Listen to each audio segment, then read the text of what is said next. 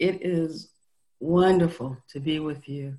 I just am still so thrilled and can't believe sometimes that I get to be your pastor. So thank you for that.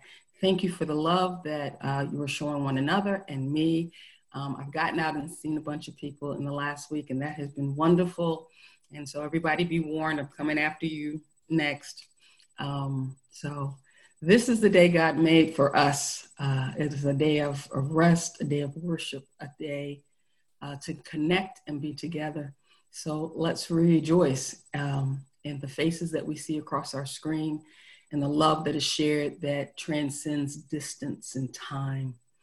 We are grateful to know God, and that God, through the power of the Holy Spirit, connects us in relationship. So let's pray to God. Our God and our Mom, we thank you so much for the nurture and the love that you have shown us, and the way that you are helping us through rough times, Lord, the way that you are speaking to our hearts. We thank you for not being afraid of the times and seasons we live in, for not backing away from our responses to them, and just being very close to us. We ask, Lord, as we talk today, as we worship today, that you would continue to draw us near to you and to one another. Our deepest desire ever is to be Jesus-centered, to really clearly see what Jesus is doing, so we can walk away from some of that traditional, archaic stuff that has bound and hurt the body, and through the body hurt the world. We want to be new with fresh eyes. So, Father, in the blindness of our times, we pray that you would let those scales fall off, that we can see you and have a experience a fresh word from you, and share that fresh word and fresh reality with your world. This is our prayer. This is our hope. This is our ambition. In Christ's name we pray. Amen.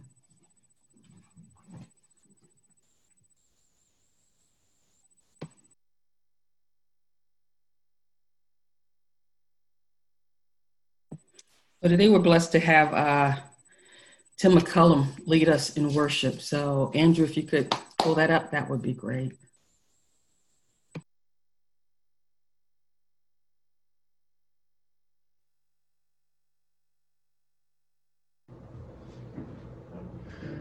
Good morning, Mosaic. I've got a few worship songs to sing for you all, and just feeling such longing to be able to do this with you all again in person. But this is what we can do for now, so this is what we're going to do.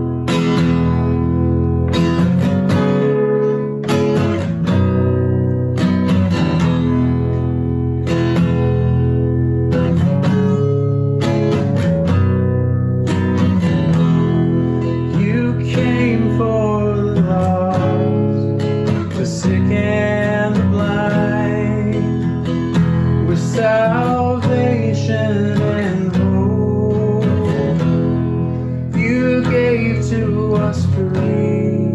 So what will we do with this treasure we hold? Let justice roll on like a river. Let mercy shine bright as the sun. Take care of the orphan and widow. Take care of our own flesh and blood. 'Cause this is the way you called us to love, to share what we have with the hungry and poor. Put clothes on the naked and heal up the broken and poor.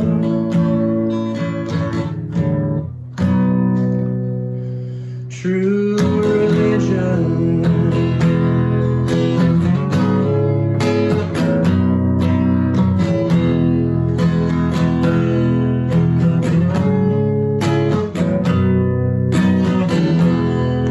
You came for the lost, the sick and the blind, with salvation and hope.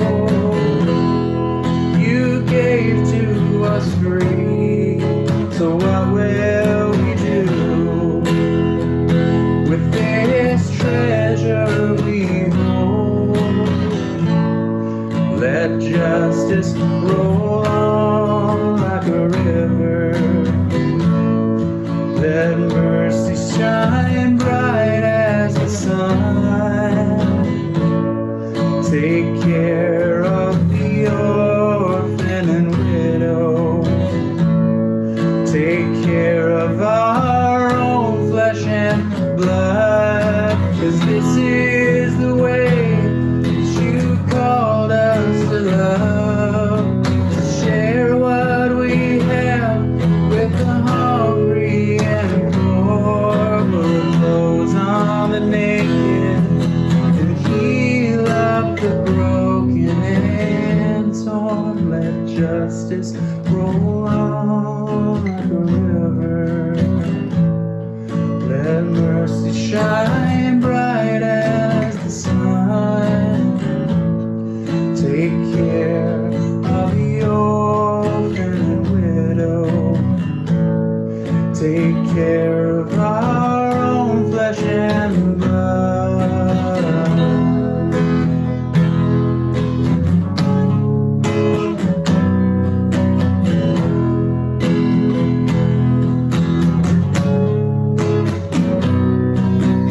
This is the way you called us to love, to share what we have with the hungry and poor. Put clothes on the naked and heal up the broken and torn.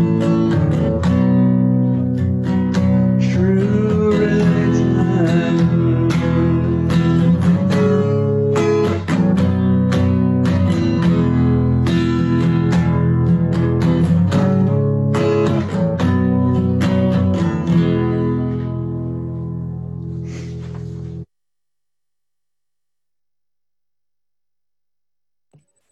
That was beautiful. It really was. I think. You guys think so? A reminder of God's calling upon our lives, and that we get to participate in bringing salvation, rescue, deliverance, and just so people know that they're seen. They're not forgotten by God or by us. So glory to God. Thank you. I'm so grateful, Tim, for that, for those songs. All right. Just a few announcements today. The first being, all right, Andrew is again, Andrew Richardson, wrapping up his time as our, I just want to call him our worship producer.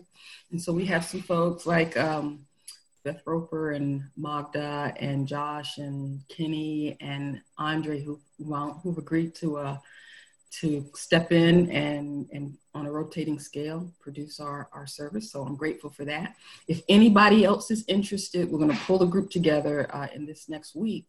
So Andrew can do some training and things. So if you're interested, please step up. If you're kind of interested, but you don't know, don't hesitate. Just come and see. I mean, we're not, trying to shackle you to the job. So you can explore it and see if it's something that's right for you and a way for you to give to the community at this time of COVID.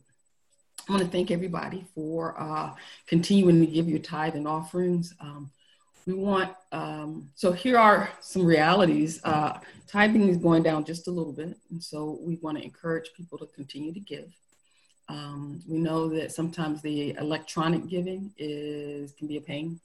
And so Jessica Richardson has offered, if anybody needs any assistance with managing our Subsplash, that you can contact her and she will walk you through. I even had problems with mine in the last couple of weeks. So getting things worked out and straight so that can be consistent, because we've, taken on more staff now, and we're figuring out how to do life in this COVID world that we live in. So we're going to have to figure out life on the regular. Continue to pray for, we submitted again that proposal to Norberth for our kitchen. So continue to pray for that they would receive it well and be able to match our grant, and give us some matching funds, and then we can get that work done. And we're going to call on members of the church to participate in that in a social distance way, but recognizing we got to see each other. We got to figure out ways to safely spend some time together, and working on some projects and things might be a way to do that. And then lastly, I'll have a chance, if Raheem will let us see his beautiful face, to introduce the church to our newest staff member, Raheem Curry. He is working, He is working with our youth. So we now have two groups. We have a middle school group and a high school group. And so he's working with them online, getting to know them and blessing them. I also want you guys to know that Raheem has agreed to be our worship coordinator. And so he's taking on those two roles for us, and going to assist me with Jamie and other members of the staff and our church family, and thinking about our service, trying to be really creative with it, and just to make it, change and vary, so we're all not looking at the same thing every week on the screen, right? We need some of that. So I want to welcome him. I'm so grateful. Brother, you were prayed for, and you are so welcome to be here. I'm excited for the church to get to know you. So I'm going to stop talking, because y'all know I can talk a lot, and let Raheem just share a little bit about himself with you guys. All right. Hello. Good morning.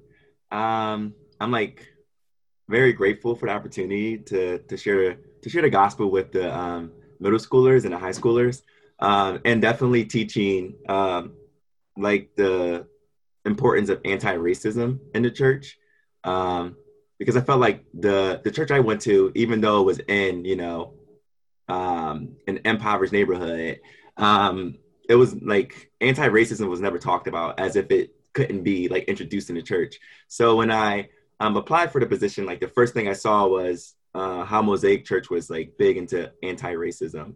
And I think officially I've been teaching the youth for the past, 3 weeks officially. And I really enjoy it. And I really enjoy the conversation I have with them, or even if some of them don't talk, because I guess I'm new. So sometimes it's a blank screen and I'm just sitting there talking to myself, but it's all right. I guess they got to warm up to me, but I do enjoy it. And the high schoolers talk more, but it's been fun. I've been learning a lot about just myself and the kids and the gospel, and I really enjoy it.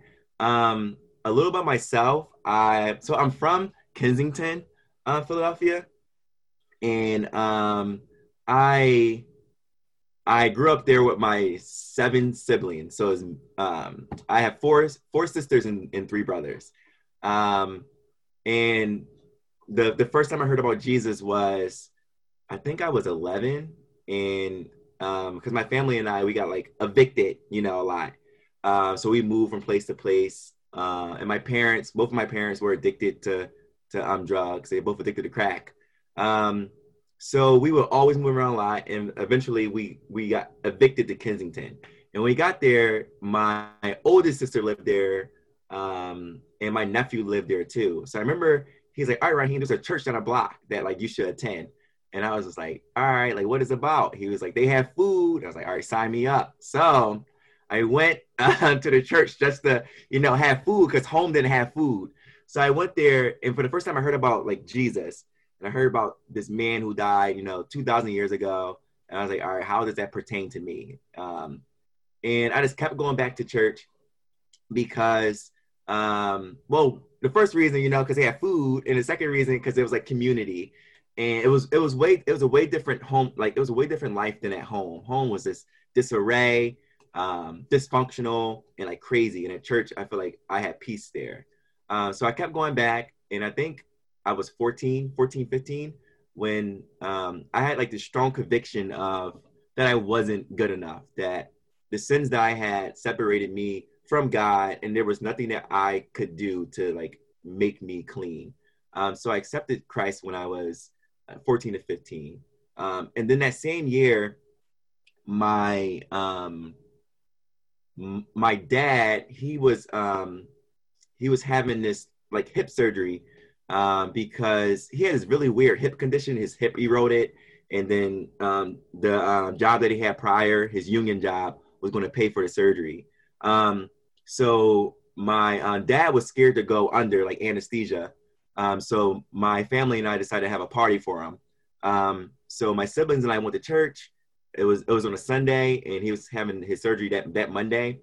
And we came back home. The house was empty. Someone told us that my dad was rushed to the hospital, and my family and I got to the hospital, and we found out that my dad died. So he had like this massive heart attack, and he was like dead like instantly.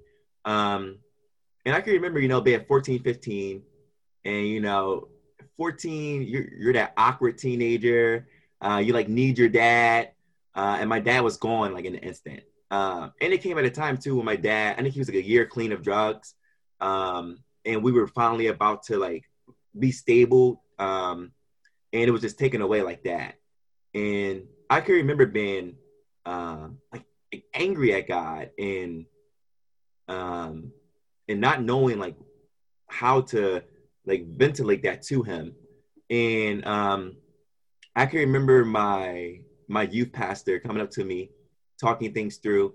He's like, Raheem, like, like God gives and take away, but my heart would choose to say, blessed be the name of the Lord. And at that time I was like, yeah, that's easy for you to say because your dad's still here, you have this, you have that. And, I think that, no, I know that God had me, and throughout my life, I look back on things that at the time was like super traumatic, super damaging, but also to see that God's sovereignty was like in my life. And those days definitely were not easy after my father's passing. My mom, she went off the deep end, she just got super addicted. She would just be gone for weeks.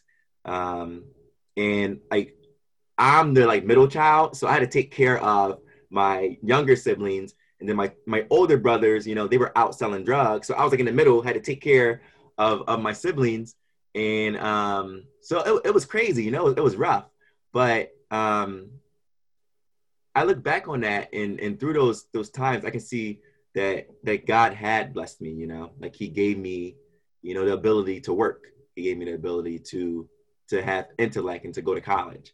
Like He gave me the ability to not succumb to my surroundings and circumstances, but to rise above that. And now to speak hope to people who are in the same situations as me at one time. And now, I prayed, and my mom is 8 years clean this year of drugs. And my siblings, my oldest brother just got out of prison a couple years ago. And he's doing better. And so like, I don't know, life isn't easy, but with God, it makes it bearable. I think, it makes it worth it. So I'm excited to be at Mosaic Community Church, because even though I haven't been in community with you all except virtually right now, but I have felt the care and love by talking to Pastor Angel, having conversations with Jamie, having Zoom meetings with Melissa and Jessica helping me with all this paperwork and I-9 stuff. So like I definitely felt I felt connected, ironically, even though we don't have in-person meetings.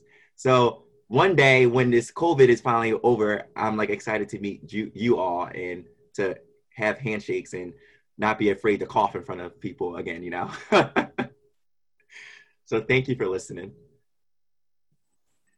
Thank you, Raheem, for sharing about yourself. And Raheem has spent a lot of time working in like childhood evangelism and working with churches and things. So he has been loving kids and committed to their growth and hope and encouragement since he was helping a sibling. So we are grateful. You are very welcome to our family. And we look forward, we will pray for you. And so if you would be okay with us praying for you now. All right. Jamie, wait, did you want to do this? Would you do this, Jamie? Me? Okay. So let's pray. Dear Lord, thank you so much for sending Raheem to us. You knew the changes and the needs of our congregation. So you coordinated things so that Raheem would just find us as he was searching and having some time online. And you helped him to stumble into our website and to see that we were looking for a youth leader. Thank you for that, Lord, that you work out these things in ways that we don't understand, but that are perfect for our needs. We ask your blessing upon him in this position, Lord. Holy Spirit, that you would bless him, anoint him, empower Raheem to minister to our kids and our community. Give him insight into their needs, oh God. And Father, we ask for favor to make connections with other community organizations, with other ministers, with parents and families, Father, that you would help all of our hearts be open to him and his heart open to us. And that, Father, he could rest in the knowledge that you've got him, that even in situations where he doesn't know answers, that it's okay not to know, but to be present. So bless him in this time. Thank you for him, and bless our kids, Lord. We thank you for his life being a blessing to them. So in Jesus' name we pray. Amen. Amen. Thank you. All right, I'm going to turn the service over to Jamie. He's going to lead us and me through the next portion of our worship. Thanks, Angel. Good morning, everyone. It's so good to see you again. Last week was an incredible service. I came away feeling so emboldened and encouraged by our 4 amazing members of the church that were so willing to share about what's been going on in their lives with regarding racism and the journey that they're all on and how they've been dealing with that. And so I just want to say thank you so much to Paul Mumford, Eric Johansson, Magda, and Lashandra McCook, because you know this we need to recognise the personal cost that we're asking our members to share and be vulnerable about an incredibly sensitive subject, and especially being on a public forum like this is an incredible thing to hear. And for me personally, to hear that and talk about it was an incredible privilege, but also extremely helpful in my journey to be anti-racist. And so we're going to continue in the same vein. After the service, me and Angel chatted, and we felt that this would be an excellent sort of part 2 of this conversation. And so we're going to have another interview. I was kind of joking with Angel that this morning that I kind of probably need my own theme music, because I'm turning into a bit of an interview host. So I was just like, going to do this. So where's my music gone? Here we go. No, do you know what? That's just too cool for me. I probably need something a bit more. That's just too cool hip hop beat. But anyway, so I just needed to bring a bit of levity into this because obviously we are going to be talking quite heavy stuff, and so, like I said, we're going to be carrying on the same vein. Really important that we actually hear from our very own Pastor Angel.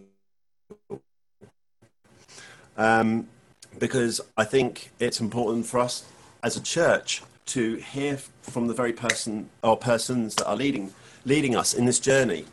And so we asked, how the first question is, how are you doing? Last week the first question was, how are you doing? And her immediate answer was, I'm defying gravity. And so we want to discuss the impact of the protests on her and how she's dealing with them as an individual and as a pastor of a majority culture church that is seeking to be multicultural. Well, that's easy for me to say. So, Pastor Angel, we had a great conversation afterwards and just were so appreciative of our four members. And you spoke to me about how much you appreciated Magda's acknowledgement of Black trauma. And can you speak to that as how you felt as you experienced the protests and around the country and the world?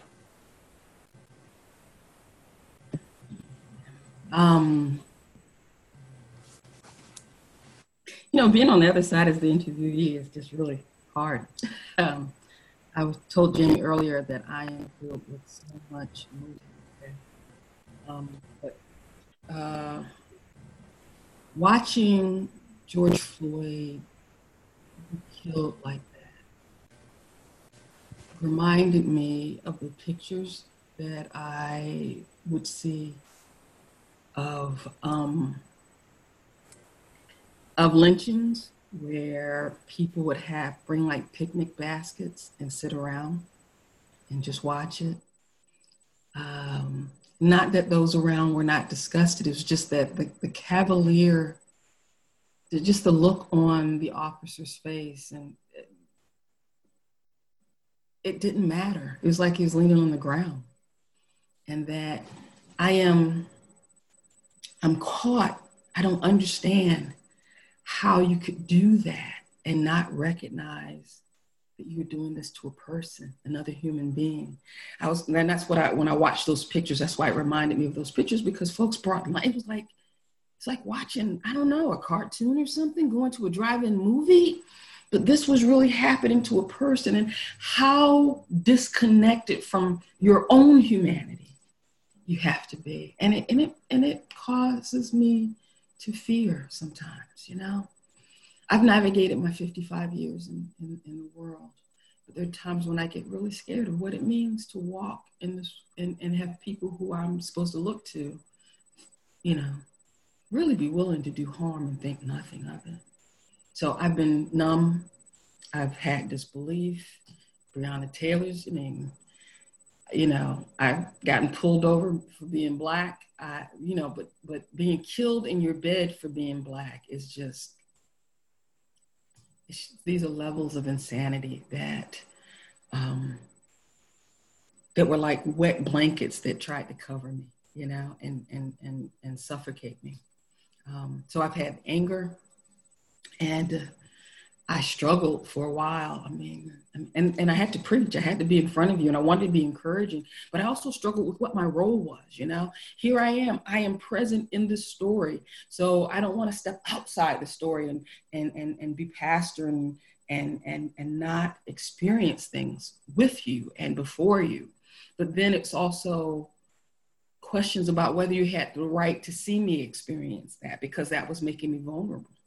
And if I wanted to show that much, or if I could trust, was I giving information that could be used to harm me? So it was a very confusing time. And then I thought, I'm supposed to have hope and be able to preach hope, but I'm not feeling a whole lot of that right now. So how do I, how am I supposed to pastor like this? And so those were cries to God, I'm not only just how am I supposed to pastor, but how am I supposed to pastor a majority culture church that is multiracial and trying to get to multiculturalism. But all of this is going on, and it is a whirlwind. So I was paralyzed, I think, for a little while and going through the motions for the most part. Yeah.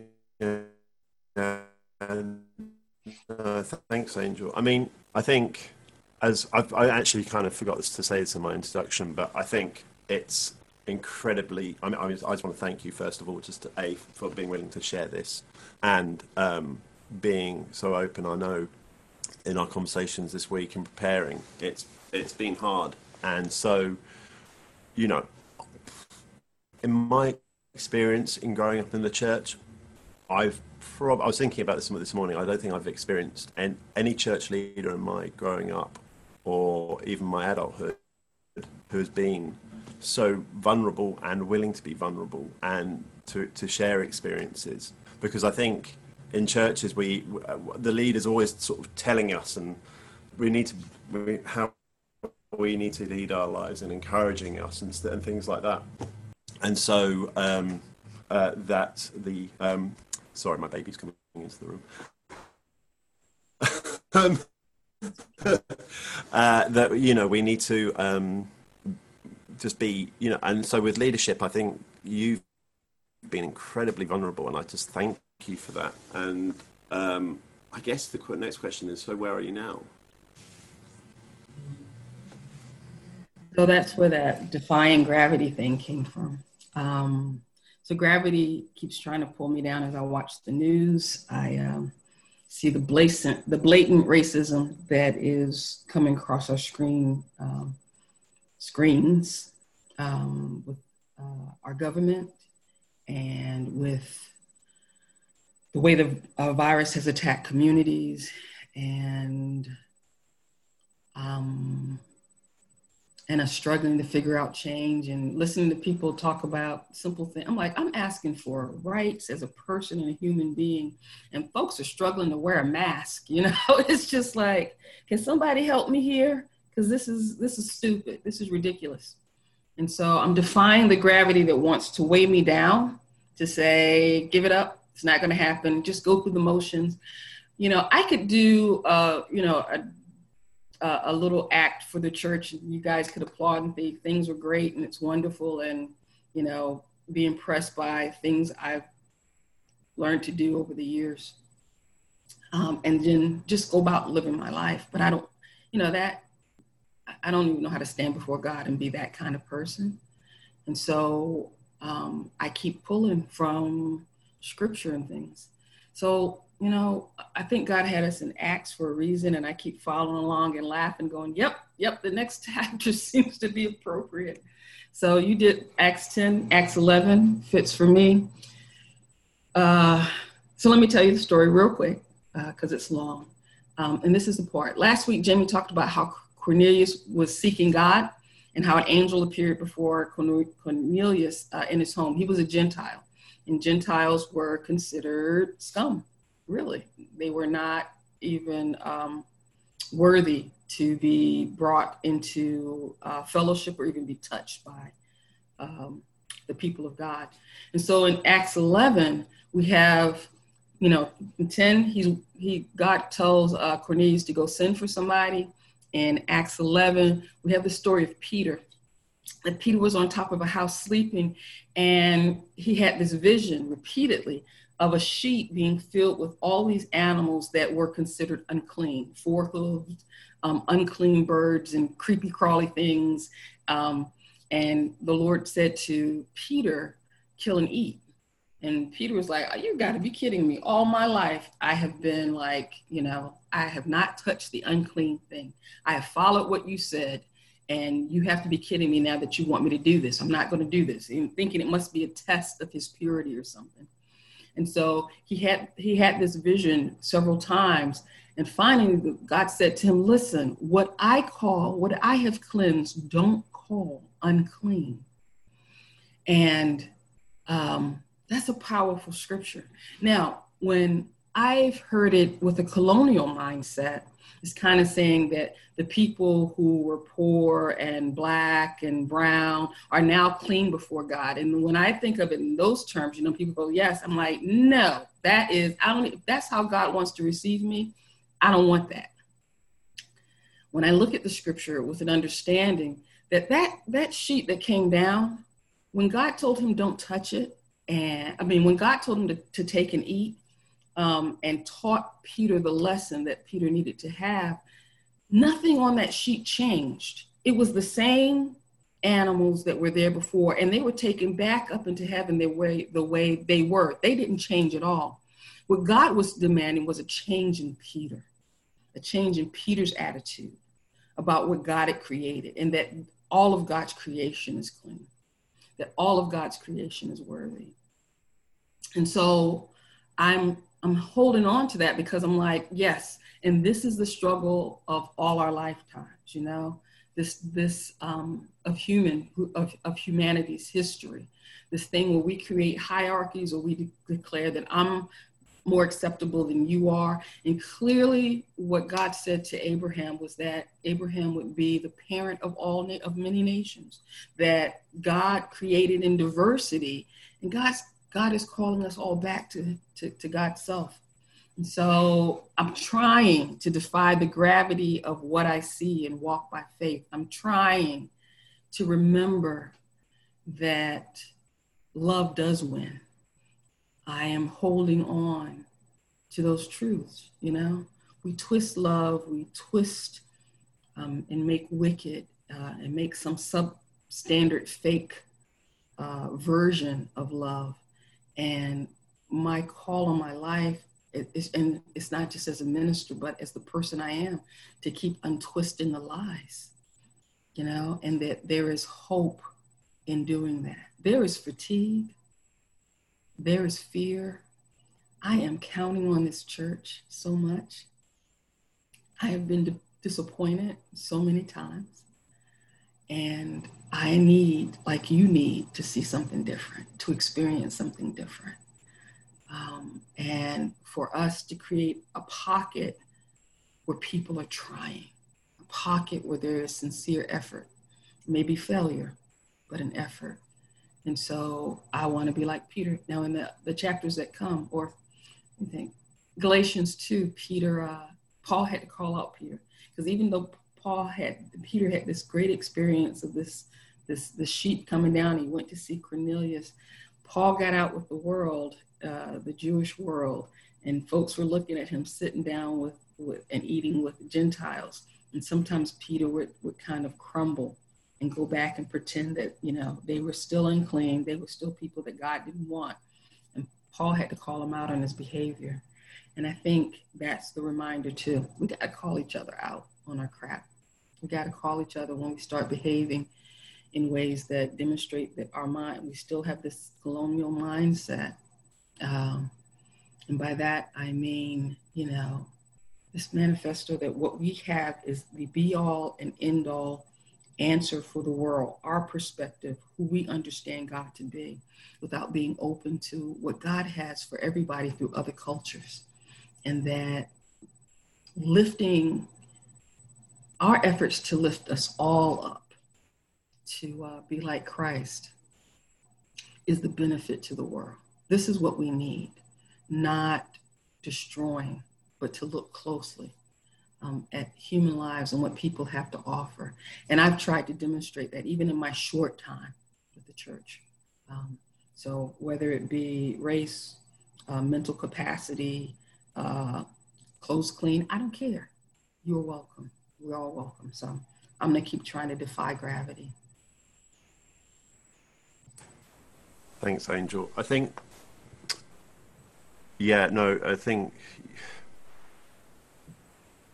when you at the beginning of my introduction, and when we were talking, you were saying that our church, you didn't say, sorry, our church was multicultural, but you said it was a majority church seeking multiculturalism.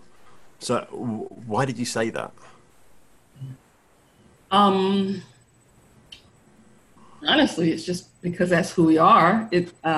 We are, I think, more like 60-40, majority white. But also in the way we worship and in, the way we manage and things, it's more white culture. And so we are a majority culture church. We are multiracial. There's this guy, Michael Emerson, who wrote a book, Divided by Faith, who did some studies on when churches were trying to be more diverse and things, and how that works out. And his standard was like, if you are 80% one culture and 20% the other culture, you are a multiracial church, because it was difficult to get beyond those numbers, And so we've done really well with the numbers, but we still have to work on shared power, shared understanding of scripture, and to really examine the scriptures in ways that reflect everybody. Our desire is there. It's just we've been smelling the pollution of, or breathing the pollution of racism and inequality and genderism and sexism. And so it takes a while to dismantle that. Multiculturalism for me is the sharing of power, sharing of responsibility. And so there is a reflection of different cultures in what we do in a Sunday service and what we do when we have meetings and small groups, and that it becomes a natural thing to see different cultural styles just flow within our church. I think for me as a person of color, especially an educated person of color, one of the learned behaviors I have to dismantle in myself is code switching, because it's just something I do to fit in, and I know this is going to be more acceptable. And even in the studies I read in it, it makes me nervous. In churches that are multicultural, if the majority white culture becomes uncomfortable and leave, then the church is no longer that. It becomes a homogeneous community. And I'm overcoming being afraid of if I say this or I can't say that, or what I do, and, or how I represent myself, before everyone, and just being me. So all these thoughts whirl through my head. Sometimes I find myself hesitating in my speech because I have so much going on and thinking about how I should say something or if I should do something. And even though it makes me tired, and sometimes, it really, it's a wounding. It's a consistent wounding. And I have to decompress. I have to go somewhere and cry. I have tasted a level of community, multicultural community, and it has been so sweet to me that I can't give it up. I'm looking for it. I'm fighting for it. And so, because it's the real thing, it's the real world. God called us to make culture. I keep going back to these scriptures, and I'm probably getting on everybody's nerve because you've heard every version of a sermon you can hear on let us make humanity, right? But, God said, be fruitful and multiply. We hear these things as this dominant statement, and it's no, be like me. And what I do, I take this little thing and I make it better, enhance it, make it beautiful, be as creative as you want. And all this diversity is there for us to live this life that is good and nurturing and encouraging and supporting. And I really do believe that. I believe it, and I've tasted it, and I want more people to taste it, because once you have it, I told somebody, once this side of justice touches you, it won't let you go. You keep looking for it. And so I feel like our church is a community that has tasted in some ways and wants to create that for ourselves. And this is where we get to participate in bringing salvation, bringing shalom and peace to people's lives. But that's basically why. Oh, that's incredible, Angel. I mean, I think I want to kind of come from the other side of it as a white person. Mm-hmm. Like your bravery in sharing that and stepping forward. I think as white, members of the congregation, we have a responsibility to stop that reaction of walking away, but it's that kind of that white fragility, obviously, as it were, we can't be fragile. It's like if something's been called out, we have to we have to own it. And in a sense, what I was talking to about last week, in terms of Peter, when he realised what the indoctrination had done to him, and how it had clouded his view of Cornelius and if you want to say Gentiles, he went and did. And in a sense, Lashandra was saying last week that it's all very well realizing, but you actually have to go and do it. And so as a white member of the community of the church, we need to. It's all very well going, yes, okay, I get it now, but it's that do. And so from what you just said, for me, realizing it's now I've tasted that, and I see the potential of where we can go. That gives me hope as well, and not the fragility of, oh my gosh, my identity is completely questioned now, right? And so therefore, that's the unity is coming closer, and that was demonstrated with Cornelius and Peter. So this recognition, white people feel that hope. Yeah. Instead of this like bland beige, I'm white, but to go back and embrace your ethnicity, and the history of that ethnicity, because coming to America for whites, the goal was to be, for Italians and Irish, and even now with Latinx, is to become white. And it's like, no, you need to be yourself in the midst of this world. So yeah, there's there's just a lot for us to look. Yeah. I guess that taps into my next question, because obviously we're talking about that, but also that can bring the natural thing of fear. When we let fear into this. So as a pastor, and when you're serving, what fears do you fight within? Do you fight with? And obviously, what Magda said with trauma, that I think from our conversation, that had a deep impact with you. So from those fears, do they come out of the traumas that you experienced, or you have personally experienced?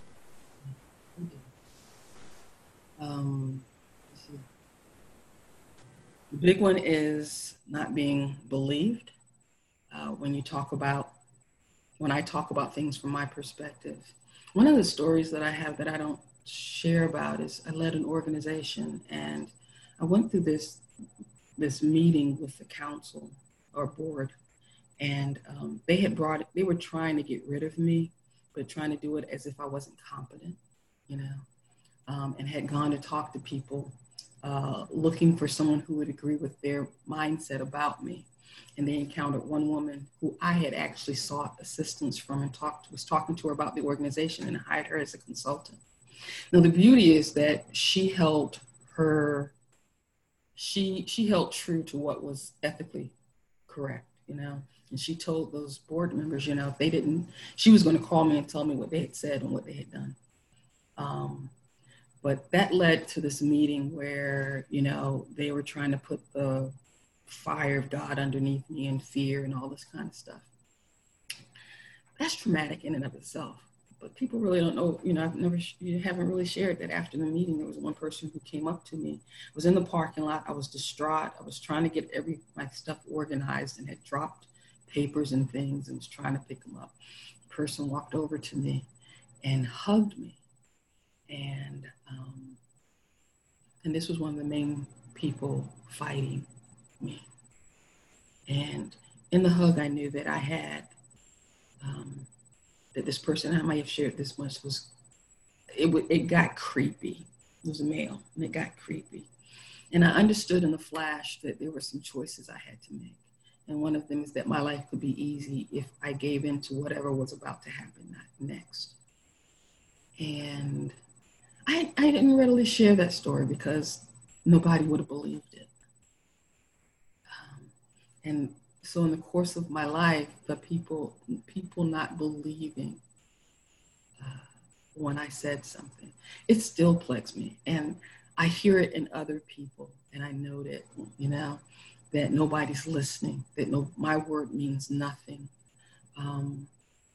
And you figure out ways so you're not hurt more, but you're still hurt. I'm still hurt that I should have been able to call that behavior out. But I'm fighting for my life to keep my job and a bunch of stuff. The other big one is competency. So I take great joy that I have, a bachelor's and 2 master's degrees. And I can whip them out when I need to, but I get mad that I can whip them out, that I need to whip them out. So I try to ignore them and try to place education in its proper position. The education that all of us have been allowed to receive is for the community.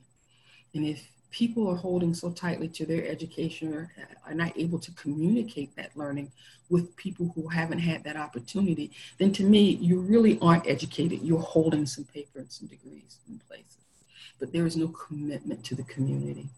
And I do not respect that in any way, shape, or form. But I still use it when I come into people who would assume that I'm not educated, that no, I have a couple of degrees and I've taught, in professional graduate level programs, and there's nothing wrong with teaching in community college or whatever. But I hate that because you play to the realities, but I'm trying to live for more. And I'm always fighting the culture thing. People are subtle with it. Well, maybe you need to think about, approaching things this way. And if you would tweak it this way and do this little thing, and I'm actually doing the very thing that they're telling me I should do with them in the moment. It's just like, oh my God. And so there's a lot of forgiveness that has to roll, but I just, I think all people of color, you can tell me I'm wrong, but I just think Black people, we have PTSD, we have complex post-traumatic stress disorder. And we are constantly living and pushing things down so our kids can eat tomorrow. And so we're safe in our communities. And so we can keep our jobs. And this rage that comes up, and I think one thing white people get afraid of is that rage, because it's like, I'm responsible. You want to hurt me? And it's like, no, if I wanted to hurt white people, I would be doing crazy stuff. I want you to join me. I want you to be mad too and show me how you're feeling about it. And in deeper relationships, tell me what you don't understand. Michelle Alex is here and has been meeting with the staff with the surveys and stuff. She did the survey for us. And one of the things we were talking about when we were together, she's just talking about life. I'm just tired, Angel. How long do we have to deal with this? And I just look at her with a smile on my face. You're tired. She's like, yep. And she wasn't trying to, she just wasn't thinking about it, right? It is tiring. It is exhausting. But as soon as she looked at me, she was like, and I have no clue of the depth of exhaustion you carry. Right? Yeah, it is. You learn. And that's the resiliency that I think the white community needs to learn as well, to not be afraid. And if you do mess up, it's going to be okay. I love Michelle with my whole heart, and we have been friends and walking together for over, I guess, 10 years now. So, the church members have been walking together, and there is a general forgiveness. We keep looking at end product, and it's not end product. It's the process to get to these end products. I can make a widget, who cares? But it's when we get together, when we make this widget in a way that honors everybody, that everybody feels a part of and is proud of, and it helps the community. That's the distinction that we're after. And I think that's the message of the gospel. I actually think that's what the kingdom is. And it's not something we're waiting for. So this fly-by-night, I'll fly away, get to heaven, and everything will be okay. That is crap. That was never supposed to be an image or reflection of the gospel. Heaven is not our home. The earth is, which is why we're getting new ones. And we still have to do this work. So we can do it now or we can do it later. But the work is coming. And it's always going to be hard. Always going to be hard. Because we got to do it. God is very mature. A very mature parent, and will not let us escape this, because we will be immature adults if he does or she does. Yeah, totally. I think in terms of my journey, and this almost goes back to what you were saying about not being believed. I think one of the big moments, for me, and as a white person, I don't want to be here going, hey, look, I'm doing this work. But I think it just kind of speaks into what you said from a white person's perspective, in the sense that I had an experience with a person of color that actually sent me on my journey to become anti-racist, and that was, we were just having a simple conversation in a cafe, and I just responded in what could be interpreted as a disbelieving way, and now in my heart I wasn't being disbelieving, but it was my reaction and the words that I chose to use that came across disbelieving. And this friend was, came back and said, look, this really hurt me. And initially my reaction was like, indignation, but actually it started, through the work that I'd been doing, was the indignation started to dissipate, and I was like, well, actually my words are so important, and because people of color and black people are suffering PTSD. Like, I've been talking to a group of fathers, and one black father said to me, he's when the riots were in full pell, it's basically the reason why the uprisings were happening was, just imagine you're extremely tired, and when you're extremely tired and extremely angry, you're going to do silly things, right? Or not things, but you don't know anything else how to express yourself because you're extremely tired and you're extremely angry, and therefore what else can we do?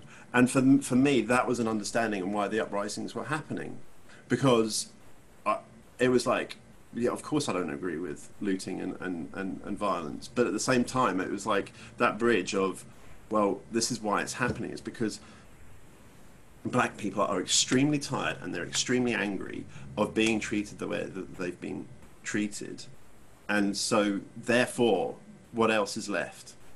What, you know what I mean? But in a sense, with where you're taking our community, there is so much more into what you're saying.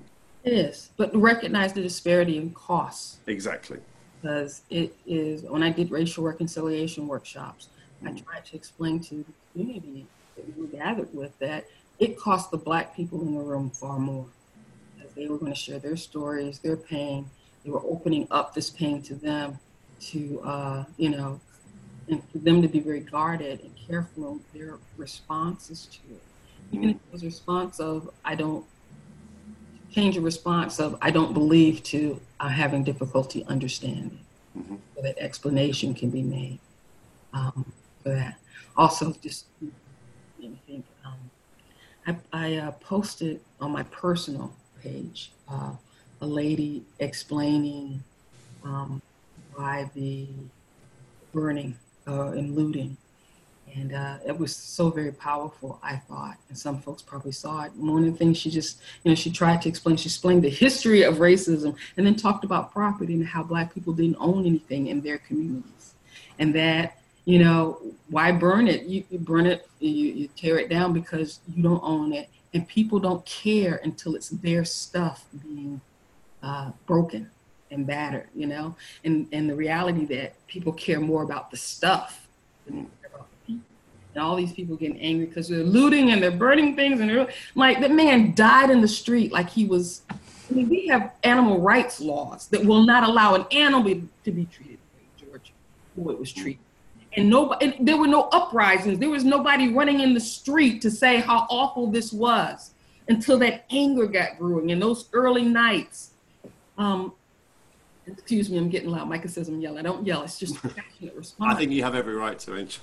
But I'm not. I mean, if I was yelling in like anger, you would know it. There's a distinction, and I think it's a cultural thing that we got to come and understand as well. I'm just getting passionate about this thing. Yep. That this man, and we go to sleep every night.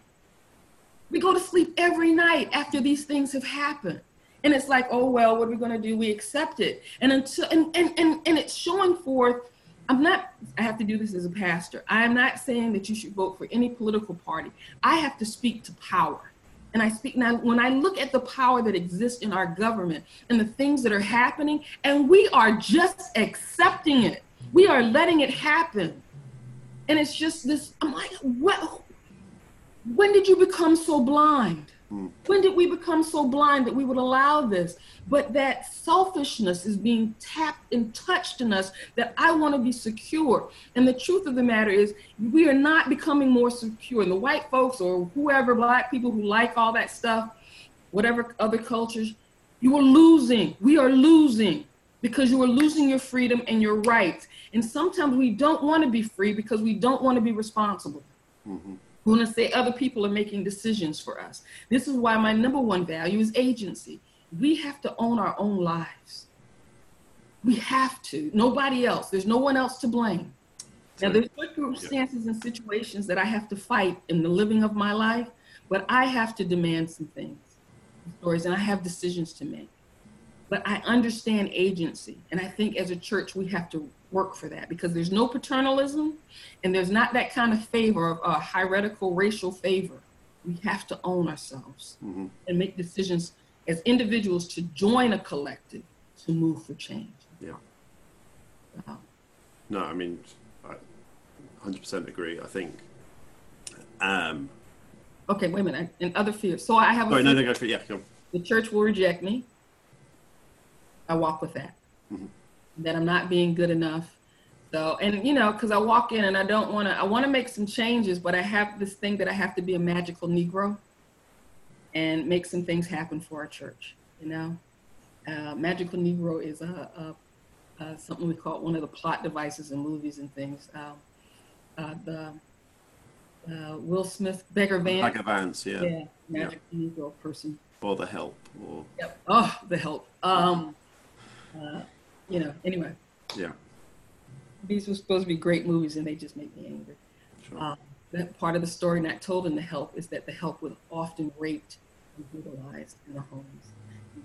So they went from raising, it's incredible to me, how someone, when you had a mammy who raised you and you turn around and brutalize your children's mammy. I don't understand that kind of stuff. But those stories don't get told. We get the whitewashed, nice version, you know, and people, because we're not open enough to really digging into the story. That was enough of the story for us. And so we're applauded and get out the awards and things. And I'm not about that.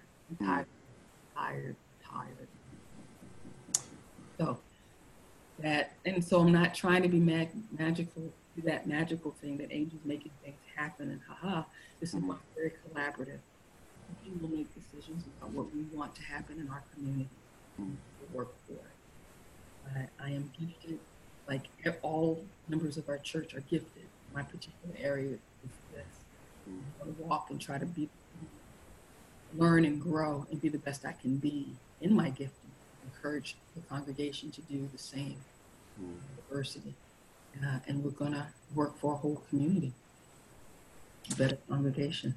No, I 100% agree with you. And I guess, kind of to finish off, like, this is almost a where do we go from here question, but it's like you actually in the week gave me an incredible podcast that really affirmed a lot of stuff in me as a white man, and it was a conversation between the podcast was called Being and Being, yeah, and Krista with Krista Tippett, and she was having a conversation with Robin DiAngelo, who wrote the amazing book White Fragility, and she was having a conversation with Resma Manakine, who's a Minneapolis trauma specialist, and just how they've been dealing with particularly the aftermath of the George Floyd murder, and basically the conversation was how, as white people, we need to have that responsibility and how we move forward and doing the work rather than just sort of having our Black Lives Matter signs, putting them out and then pulling them out as soon as the work's, as we feel like the work's done. It's like, that's not how it works for a black person. They can't take their skin off, right? We as white people, we've got to continually do it, and it's going to be painful. And so that was the conversation. But they actually finished off the conversation. Krista, who presents the program, actually had an interview a few years ago, and this is really pertinent because on Friday night we learned of the death of John Lewis, who was an incredible a congressman and but also civil rights activist who, I mean, you know, I think we all know the work that he did, and it's an incredible loss to this country. However, he has left an incredible legacy for us to move on. And she was asking him about, she was interviewing him on the anniversary of the Selma March, and was asking about the spiritual and tactical disciplines that push them forwards towards change. And he said to her, he responded to her, he said that they had to be strategic and they had to be tactical and do the actions to fight the fights. But he also said why they had to be strategic and tactical, that you had to know in your mind the world that you wanted to create.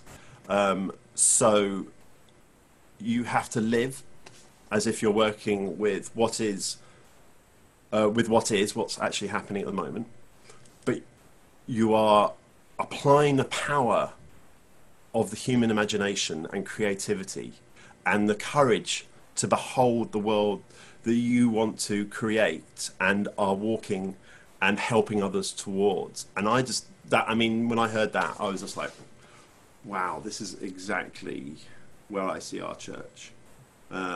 You know, we're obviously in this moment of, you know, in West Philly that witnessed extreme police brutality. You know, we're seeing reports now of the tear gassing and stuff like that. And so, you know, I think for you, but we're in this mind's eye, we're trying to move forward to be this anti-racist church. And so, if you were to use that John Lewis quote, how would you where would you like us to sort of have this in our mind's eye, kind of like moving things forward? Well, we're working on being anti-racist and inclusive, and part of it is just doing the work now. What do we need to do? I'm having conversations with. Especially in light of the survey with church council and members, because our mission is to make Philly better, make a good city even better. And I want to do that, but being clear about what our role is in that, what we are going to take on as our portion, what's God calling us to, in the pursuit of making Philly city of brotherly love, exhibit what it's called to be. And so we are going to enter into conversations overall as a church community about that. The next thing I see is that I feel like, and you guys can tell me I'm wrong, I'm not standing here as like judge and jury or anything or definer, but as I've come to the church, it feels like we talk about anti-racism and inclusion, and they're very important to us.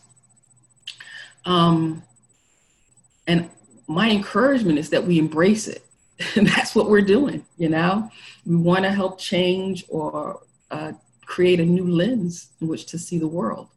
And so somehow if we can adapt in our mission, embracing that. And then I sent some stuff out to the council this past week to look at, talking about the difference between multiracial churches and multicultural churches. And one of the admonishments the writer gave, Eric and I got into a little brief email conversation about the things that we have to do to hold our community together as we're doing this. We have to prioritize relationship building over task completion. Does that mean you don't set goals? Yes. But we don't meet the goal at all costs or any cost, or the cost of relationships. We're very mindful, intentional, and strategic about how those goals will help further our relationship with one another and with our community. We do need a kind of our own rule of life, okay, in our spiritual disciplines, because this stuff is so wearying. There's a scripture, I don't know, one of the Peters or Johns said, where it says, I'm a King James girl, y'all remember that. It says, if God didn't shorten the days, even the elect would be lost. Like, there are things that can throw us off. I mean, that are so tragic and painful that we have to be mindful of the relationship, the vision that God gives us for tomorrow, for what we're hoping for, and being in relationship with not just I got saved, I made a confession of prayer, but a daily interaction with God. So that's why for now, I'm not so much, I think the established, the hours and things like that are wonderful. I want people to get used to talking to God as friend, as parent, Jesus as brother. I want folks to be okay fussing with God, I had to tell my son last night, God is not upset that you are angry and that you are using words like hate. Like that, none of this is surprising. And you can stay in the relationship and work it out with God. Because we need to deepen our spirituality, how we live life as spiritual people. And we need to create a resilience and a spiritual vitality, and we need to be unafraid to take on the challenges, that scripture with Peter, I'm like, one of my first questions dealing with the unclean is why God called them unclean in the first place. I just need to understand that, Lord, and so not being afraid to take that to God and let's talk about it. And that God is real, My favorite scripture is without faith, it's impossible to please God. For those that come to him must believe that God is. And I think we're constantly dealing with, are you in this? Are you real? Are you connected? Do you care? My cry can be like Hagar's, do you see me? Sometimes I'm like, do you see this stuff I'm dealing with right here, Lord? Do you see this? Because you got to tell me something. And I think we can get that real in relationship. And then it will change the dynamic so that we're not pretending or playing or taking on the characteristics that we think church people are supposed to have and how we're supposed to look with each other. And we can let go of, our church service or 2 worship songs, a sermon, and we can let go of that stuff and reinvent what church can mean for us and make it meaningful. But it's defying gravity. And so for me, it's an invitation for us to defy that, but we have to have real relationships that hold each other accountable. We have to pray together. We have to play together, and just have a good time and understand that all of that is spiritual. All of that is spiritual formation. And then it's okay to have a Sabbath. When Michelle said, I get tired, I'm like, yeah, I recognize that. And while I don't have a day off, coming to Jim's house has given me a Sabbath, and I can be quiet and reflect. And sometimes I have to turn the news off and be free of it. And then sometimes I need to be up to date. But then I'm just like, Lord, I don't like being up to date because it is wearying, So, and then realizing for me that I can go, okay, I can't carry this. So I need you to take it, Lord. And I need to be okay with that. I'm not being immature. I'm not being weak Christian. I'm not being a pastor, a good pastor. I'm just being a human being. We can be humans. And God gave the task. I loved when Reshma said we have to go about making culture. I'm like, that, we haven't made the culture God asked us to make yet. We have a bunch of cultures, and we are, because we want to deal with the reality that God made me good, and I'm good, and my culture is good. Yeah, but we haven't made the culture of acceptance and wholeness and peace, that shalom that's supposed to overflow that comes with the kingdom. We haven't made culture yet, y'all. And so we have to get back to making culture. And it is a work in progress. And we understand our traditions and we understand our values and we define them and we see if they work in our lives, and we challenge ourselves to live into them. But it's the work of making culture. And so I feel like God invited me to defy the gravity. I'm inviting you all. Defy gravity. I mean, thank you, Angel. I mean, I think that's a not to say call to arms, but it's definitely a call that we need to answer. That we need to. I think we're well on the way to doing that, but I think we need to really start owning it and moving it forward. So can I say this? I'm really thinking about it in terms of structuring a plan for it. I think we need help and support. So I've been telling people, just because I want to hear their ideas in church, outside of church. Like, I want to go after a Templeton grant. I want to go after some money that really puts some resources around us to support us in this next phase of what it means to create multicultural churches whose understanding of evangelism is an understanding of Jesus went to his own people first. We keep trying to take something to other people and we ain't got it ourselves.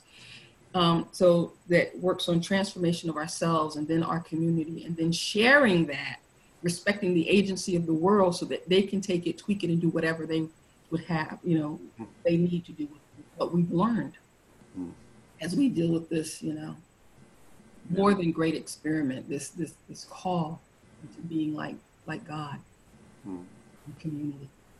So just so you know, there's a structured piece that has to be done. Yeah. Well, once again, thank you, Angel. I mean, I said at the top, I mean, in my lifetime as going to a church, not that I've been to a lot of churches, but it's very rare when you meet a pastor of your caliber, but also vulnerability and humility, but also willing to be as open as this, which I know takes a lot of energy. And it's not been, I mean, for you, it's not been as we know, it's been a very hard year for you. And to be this vulnerable and to be this open, I want to thank you, and I'm extremely privileged. And I think we as a church are extremely privileged to have you. And that's just God giving us the right person at the right time to lead this church. And so I would just want to thank you in that. And I think it feels appropriate to pray for you and this time, and just thank you for you. And so I think as a congregation, I'd just like to lower our heads and close our eyes and just pray for Angel. Lord, thank you so much for the gift of Angel. I can't thank you enough how much personally she's helped me in my life, and I know that how much she's helping others in theirs. And I just ask that you just enter her life with such abundance and more abundance, that the trauma and all the fears that we've heard about are slowly eased, that we as a community can start helping with those traumas, those fears, and start bringing that love that is so desired, that tends to be twisted into other things that we heard about. And so we just ask that you come with an abundance of love and security for Angel, but also the church, so that we can start moving forward into what you envision us to be, so that we can do the work, that we can be tactical and we can be strategic in the way that we do it, that it actually really does impact Philadelphia, to make it a better place, but to be purposeful about it. And we just thank you for you, Angel, again, and we just lift you up and we ask for grace and love. Amen. Thank you. Appreciate it. Yeah. I mean, I think everyone, if you can do airways for Angel, I think we're extremely blessed, as you know, that we have you. So thank you. And I think we're going to hand it over to Tim again.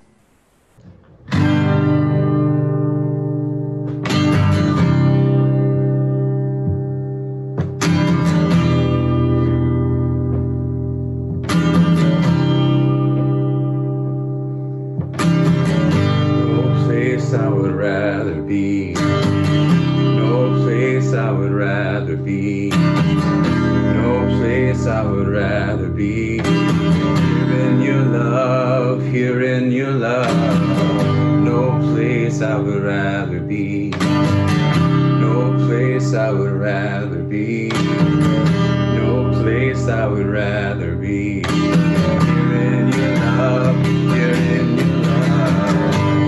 Set a fire down in my soul that I can't contain and I can't control. I want more of you, God. I want more of you, God. Set a fire down in my soul that I can't contain and I can't control. I want more of you, God. I want more, I want more, I want more, I want more, I want more, I want more. Pour it out. I want more. I want more. I want more. I want more. I want more. So pour it out, Lord. Set a fire down in my soul that I can't contain and I can't control. I want more of you, God. I want more of you, God. Set a fire down in my soul that I can't contain and I can't control. I want more of you, God. I want more, I want more, I want more. I want more, I want more, I want more. So pour it out. I want more, I want more. I want more, I want more. I want more. Pour it out. No place I would rather be. No place I would rather be. No place I would rather be. Here in your love, here in your love. No place I would rather be. No place I would rather be. No place I would rather be. Here in your love, here in your love. Amen. So I'm going to just read a benediction to take you into the week. But first of all, I just want to say thank you again to Angel. And welcome, Raheem. I'm so excited for you and the work that you're going to be doing with the youth. We had an awesome conversation this week, and I just was really encouraged him to just follow his heart. And I know he's going to do that and lead these kids in an amazing way that I couldn't even possibly imagine. So I'm really excited to that. So I thought it'd be kind of nice to do a little benediction, kind of speaking into leadership, and but also unity as a community. So this is taken from Ephesians chapter 4, and it's verse 7, and it says, "However, He's given each one of us a special gift through the generosity of Christ. That is why the scriptures say, when He ascended to the heights, He led a crowd of captives and gave gifts to His people." Notice that He said ascended. This clearly means that Christ, who also descended into our lowly world, and the same one who descended is the one who ascended higher than all the heavens so that He might fill the entire universe with Himself. Now these gifts Christ gave to the church, the apostles, the prophets, the evangelists, the pastors, and the teachers. Their responsibility is to equip God's people to do His work and to build up the church, the body of Christ. And this will continue until we all come to such unity in our faith and knowledge of God's Son that we'll be mature in the Lord, measuring up to the full and complete standard of Christ. Amen. Thank you so much, and have a blessed week.